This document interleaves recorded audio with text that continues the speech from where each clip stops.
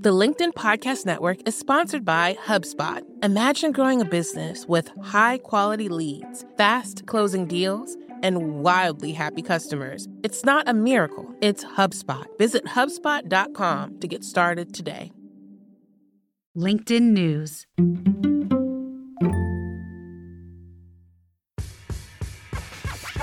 Welcome to This Is Working podcast, where we offer the leaders of today an opportunity to share their knowledge with the leaders of tomorrow. Each episode of our podcast draws from a live conversation I had on LinkedIn. You'll hear from that leader's top takeaways alongside analysis and a deeper dive from me and my colleague who is sitting right here, Nina Melendez. Hey, Nina. Dan, I have a burning question for you. Oh, geez. What's up? So a couple of months ago, you were sick and you were stuck at home, and I sent you recommendations for stuff to watch. Mm-hmm. The way you're smiling, you know what my question is. Which ones did I like? Did you watch any? I think so. Which ones did you recommend? We talked about Severance, and we both agreed we loved Severance. it. Great one. Yeah, really great if you're interested in, like, workplace life on steroids. Did it remind you of working here? It just reminded me of the imbalance of your work life and your personal life. So true. And whether there can ever be a real clear separation. I love that show. I mean, I feel like there's all this talk right now about bringing your true self to work. And then that show was all about doing exactly the opposite. Yep. It was a cool look at the workplace. Yeah, it was awesome. Oh, I watched The Menu. Yeah. Did you see that? I did. I can't say I liked it, but I was entertained by it. I think we really need to have someone from the restaurant industry here. We've talked to Danny Meyer in the past for this show, but one of the things he's talked about is the insane economics of the restaurant industry. It is so hard to make money right now, especially labor costs are through the roof. Yeah. And so it'd be fun to actually get someone in here who's run restaurants and have them talk about how they've done it. That's exciting. Let's do it. Let's do it. Speaking of cool guests on the show, you spoke with Sally Susman, who was so pivotal in the messaging around the COVID vaccine with Pfizer. And that was an example of something where the communication had to be spot on because people were worried about the vaccine and they were unsure about whether they should take it or not and how was it being created. And Sally had to come up with that entire strategy around that. She's Pfizer's chief corporate affairs officer. She spent 4 decades in a bunch of different industries. So she worked in beauty. I met her first when she was working at Estee Lauder as the head of communications there. She was in government, and she's by far the sharpest communicator I've ever met. When a crisis happens, the first person I want to talk to understand what's going on behind the scenes and why did a company do what they did and what did they do wrong is Sally. Yeah, and she wrote a book all about it. She did, called Breaking Through. It tells her story, how she got into communication, and it tells the story of what it means to be a great communicator and how you can live your life as someone who communicates well. Communication is something I struggle with. What? Yeah. How is that possible? I'm glad that you're surprised. Yeah, that I would not expect you to say that that's one of your weaknesses. Sometimes I find that what happens in my head, when it makes sense in here and then it comes out of my mouth and then it lands in people's ears completely different than how it was in my head. One of the things that Sally talks about in this book, and we'll get into this, is that it's not the words that you're choosing. I mean, that's part of it. But it's about the relationships that you've built and the honesty behind what you're trying to say and the consistency of your messaging and the people that you're meeting with. Her point is it's honesty, it's vulnerability, it's listening, it's a lot of listening.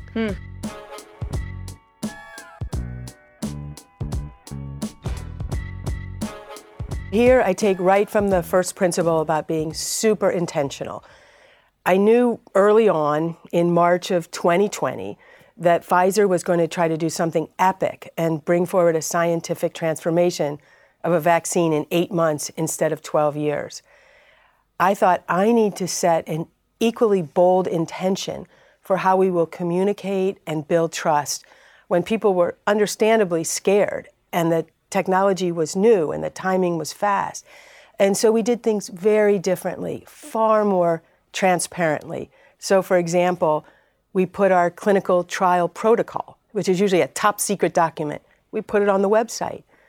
I embedded reporters from the Wall Street Journal and a documentary film crew from Nat Geo with us on the journey. And believe me, Dan, I had many sleepless nights when I thought, I am filming the greatest goof up, the biggest failure in corporate history if our vaccine doesn't work.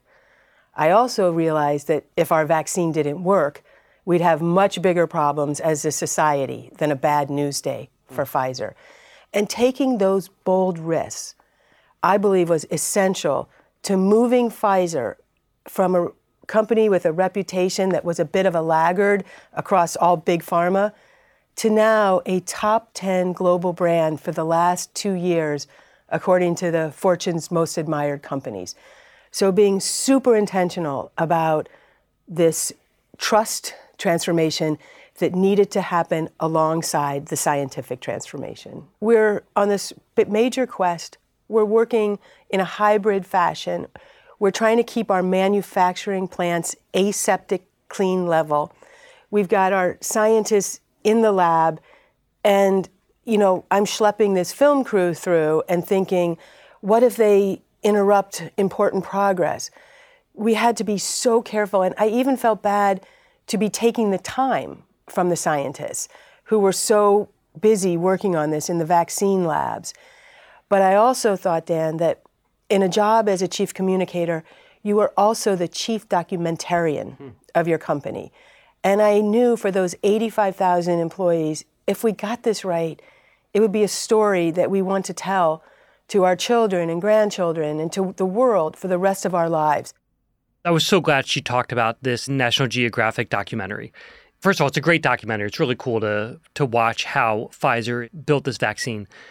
And because Pfizer was successful, it makes it seem like obvious that they should have done this. Right. But just as easily, the FDA could have come back and said, it's not ready yet, or it's a failure. So Sally took, I think, a pretty big career risk in deciding to embed a crew and reporters from the Wall Street Journal in her company.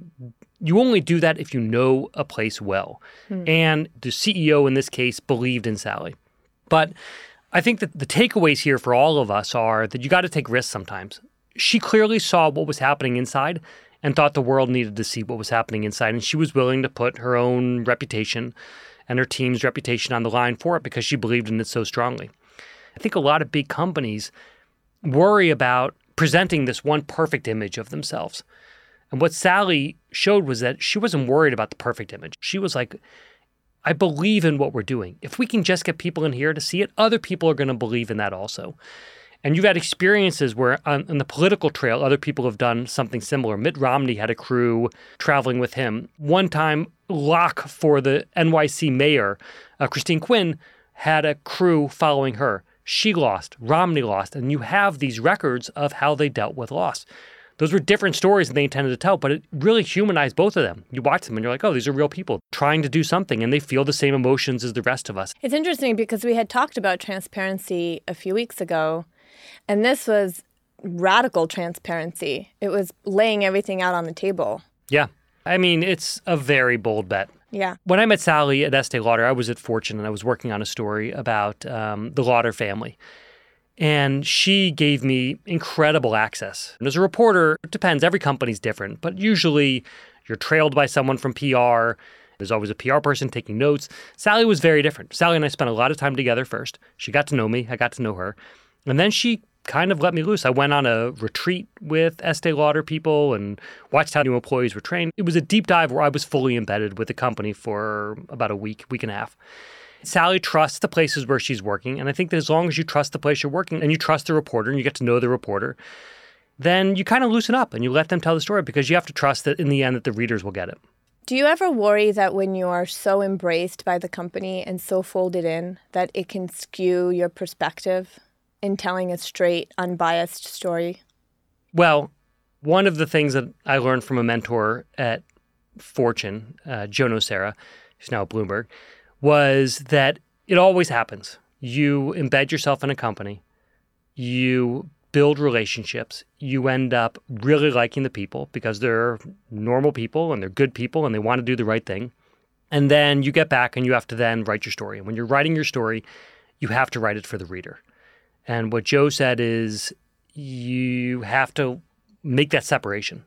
You're writing it for the person who is reading the magazine or reading the website or watching the show. And in the end, that's who your duty is to. Now, you also have to keep in mind that you got to do the right thing. And so in this case, from the Estee Lauder story, I knew that Sally was going to read the story. I knew all these people were going to read it. And even if they didn't like it, I wanted them to at least say it was true and it was honest. So that's the best that you can get. Let's talk about communicating during mistrust, because there were many people who did not trust the vaccine or the development of the vaccine. And when you communicate to people that you know are receiving your words with skepticism, what is the right way of speaking to these people? It's a great question. And Sally, we didn't actually talk about this in the interview, but she does talk about this in her book, is how she dealt with anti-vaxxers.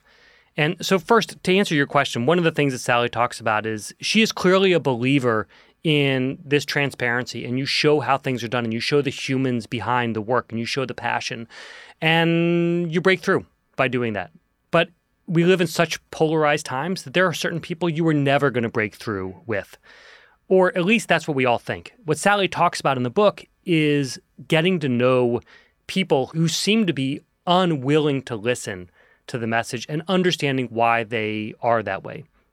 And so one of the things she points out is she doesn't use the term anti-vax. She thinks anti-vax is a unhelpful title to be giving people.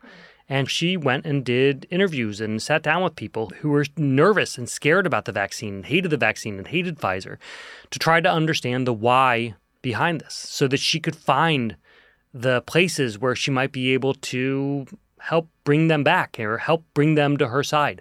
Do you think that if you're so careful about crafting a message, it's because you're trying to manipulate how the other person will think?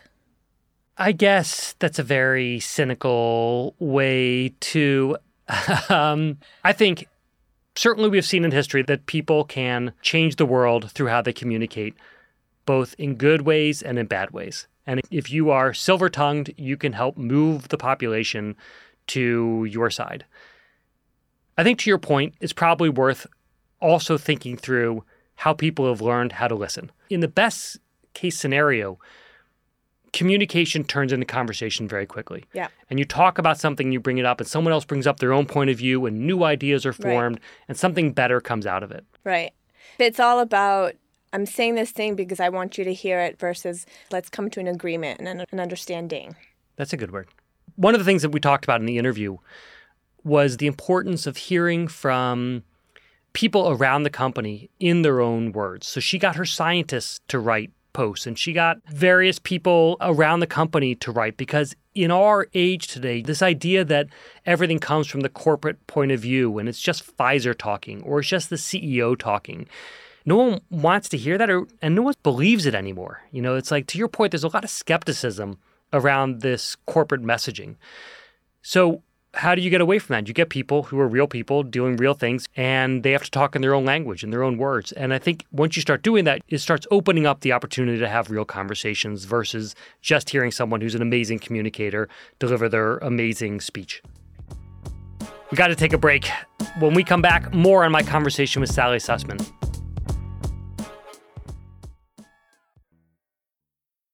The LinkedIn Podcast Network is sponsored by TIAA. In the last 100 years, we've seen financial markets swing, new currencies come and go, decades of savings lost in days, all showing that a retirement plan without a guarantee, quite simply, isn't enough. So more than a retirement plan, TIAA makes you a retirement promise. A promise of a guaranteed retirement paycheck for life. A promise that pays off. Learn more at TIAA.org/promisespayoff. The LinkedIn Podcast Network is sponsored by HubSpot. More to-dos, less time, and so many tools to keep track of. Doing business can be hard, but you don't need a miracle to hit your goals. You just need HubSpot. Their all-in-one customer platform can make growing your business infinitely easier. Imagine this: higher quality leads, fast closing deals, wildly happy customers, and more benchmark breaking quarters. It's not a miracle, it's HubSpot. Visit HubSpot.com to get started today. And we're back. Nina, do you feel like you have a clear framework or understanding of when you should add your voice to a conversation? No, I don't. Do you have frameworks in general? For how I communicate? Mm-hmm. Maybe that's my problem. Maybe I need to start developing. Here's the good thing, is that I know that I need help. So I often do gut checks. If I think I want to say a thing and this little voice behind my head goes, think about that, I'll send it to someone. I'll send it to a peer, I'll send it to a manager, and I'll ask them hey, does this sound right to you? Do you think this is okay to say? For the most part, because I'm a journalist, I try not to put opinions out there, specifically if they lean very strongly one way or the other. Well, I think the way that you were thinking, that little editor in the back of your head giving you opinions, what Sally does is lay out a way to have that kind of inner editor at a company and a framework for companies to think about when it is time for them to weigh in and how they should weigh in. So let's hear her talk about that. I thought a lot about this, and when these questions were coming faster and more furiously in recent years, I developed a 5-question framework. And the framework is in the book, but just very quickly, the first question is, how does it relate to our purpose? So Pfizer's purpose is breakthroughs that change patients' lives. There are many important issues, like deforestation in the Amazon. It's an important issue, but it's not related to our purpose. And if you speak out on everything, you lose your agency. Our second question is, how does it impact our stakeholders? And there's no more important stakeholder than our colleagues. And so how will colleagues and other important stakeholders feel about this? The third question is, how does it relate to our values? Not our politics, but our values. Because companies shouldn't be political, but they should have values. We have 4: courage, excellence, equity, and joy. The fourth question is, what are my choices in how I respond? Because sometimes it's a reporter on Deadline who says, I've been working on this story for 10 months and you have 15 minutes to respond. Or somebody pushing a petition in your face. I say, take the power back, take the pen back. If you have something to say, you can say it in your own way. Often a letter to employees is a great way, and then you post it on your website. So feel your control. And then the fifth and final question I always ask is, what is the cost of our silence? So sometimes here, like on an issue of racial equality or an issue against violence, it's just silence is unacceptable. So that's my framework, but I have shared it on LinkedIn, and I welcome with my followers the engagement about, do they agree, do they disagree, do they have different questions? Because this is an ongoing and evolving kind of metric for people like me. I loved these frameworks, and I'm going to use them moving forward. And nice. I specifically liked when she said, if you talk too much about everything, you lose your agency. And that's very much, picking your battles and being wise about it. What Sally's talking about here is a real change in how companies have had to react to external events. 10 years ago, no one expected companies to weigh in on everything. 5 years ago, 3 years ago, that changed, especially with the pandemic. It really accelerated the demand from employees and from consumers to hear from the brands and the companies they work for or buy from to weigh in on topics. And it threw the boardrooms into panic because these CEOs who had never said anything before, who'd always been super safe, we stand for American values. It was like about as far as the biggest opinion they would give. Now we're being asked to weigh in on some of the hottest, touchiest topics of the day. And it fell on these corporate communication departments to help them either build their voice or guide their voice or learn what to say or what not to say. She is making the case that there are topics where you don't have to speak about everything. You don't have to reveal your opinions about every single topic. Sally even talked about at one point aligning your private self and aligning your professional self, and whether you communicate differently in both spheres of your life, which is sort of what member Marcy Ross said. I love that Sally understands that you have to work to be sure your public self and your private self need to be the same in order to be your true self. Yeah, I don't want to do any spoilers for Severance, but the show really is about when you try to separate your work self and your personal self, bad things start happening. This is such a great point. I think there was a time where people were expected to operate differently in the office than they operate at home or with family, but you can't be a different person in the office than you are at home. Yeah. You can be, but it's painful. It's psychologically painful. Yeah. What I took away from this conversation is that you can only be an expert communicator when you have clarity. And Sally touched on this very briefly. Let's take a listen. You work for the company. The CEO may be your boss, and you certainly take his or her instruction and debate it or discuss it and make a plan. But the ability to work for 3 companies over 9 CEOs, I think is because I really learned that I needed to take an enterprise view.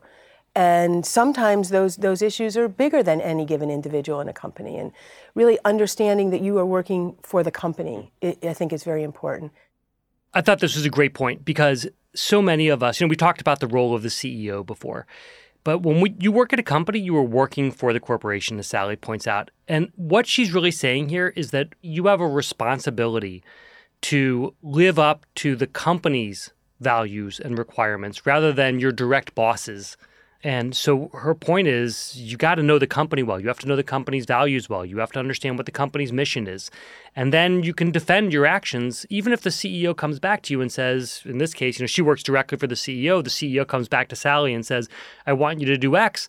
She can say, I don't think that is actually what our company stands for. I thought it was a nice statement by Sally. Yeah. What was your favorite takeaway from this interview? It's funny, when we did this interview, I've known Sally for a long time, and yet I still it felt like a very formal interview.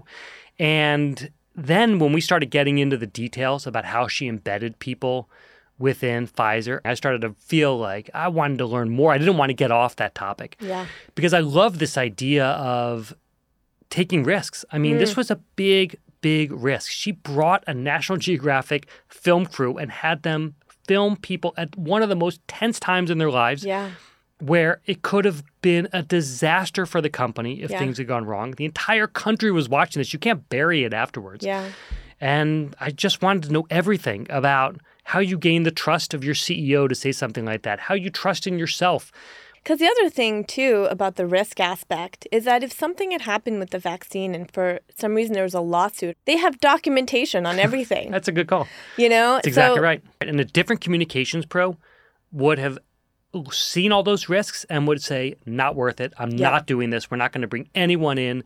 And Sally did the opposite. And I think we benefited from that. Do you think that people should do that more often? I do think they should do it more often. The truth is that the downside, I think, is never that far down. Yeah. Like, even if we go back to those examples of documentaries that were done on Mitt Romney or on Christine Quinn, Mitt Romney is a senator now. There was no impact to his career from having a crew following him as he lost his presidential run. It shows you who you are. So I do think that many more people should be willing to open themselves up to the world. To have a documentary crew follow them. I think that all of us should have documentary crews following us all the time. What did you think about that conversation with Sally Susman? What were your big takeaways from it? I would love to hear. Post on LinkedIn using the hashtag #ThisIsWorking, or send us your voice. You can make a voice memo on your phone and email it to us at thisisworking@linkedin.com. Either way, you might hear your contributions on an upcoming episode. Please share this podcast episode with a friend and review it. It'll help new listeners find us. And if you'd like to hear the full conversation between Dan and Sally, check the show notes. We'll link to it there. This is Working is a LinkedIn editorial production. Our production team includes Sarah Storm, Candice Weiner, Stephen Valdivia, Asaf Gidron, and Lolia Briggs. Joe DeGiorgi mixes our show. Enrique Montalvo is our executive producer. Dave Pond is head of news production. Our head of original programming is Courtney Coop. I'm Nina Melendez, senior producer. And I'm Dan Roth, LinkedIn's editor-in-chief. Be well and stay curious.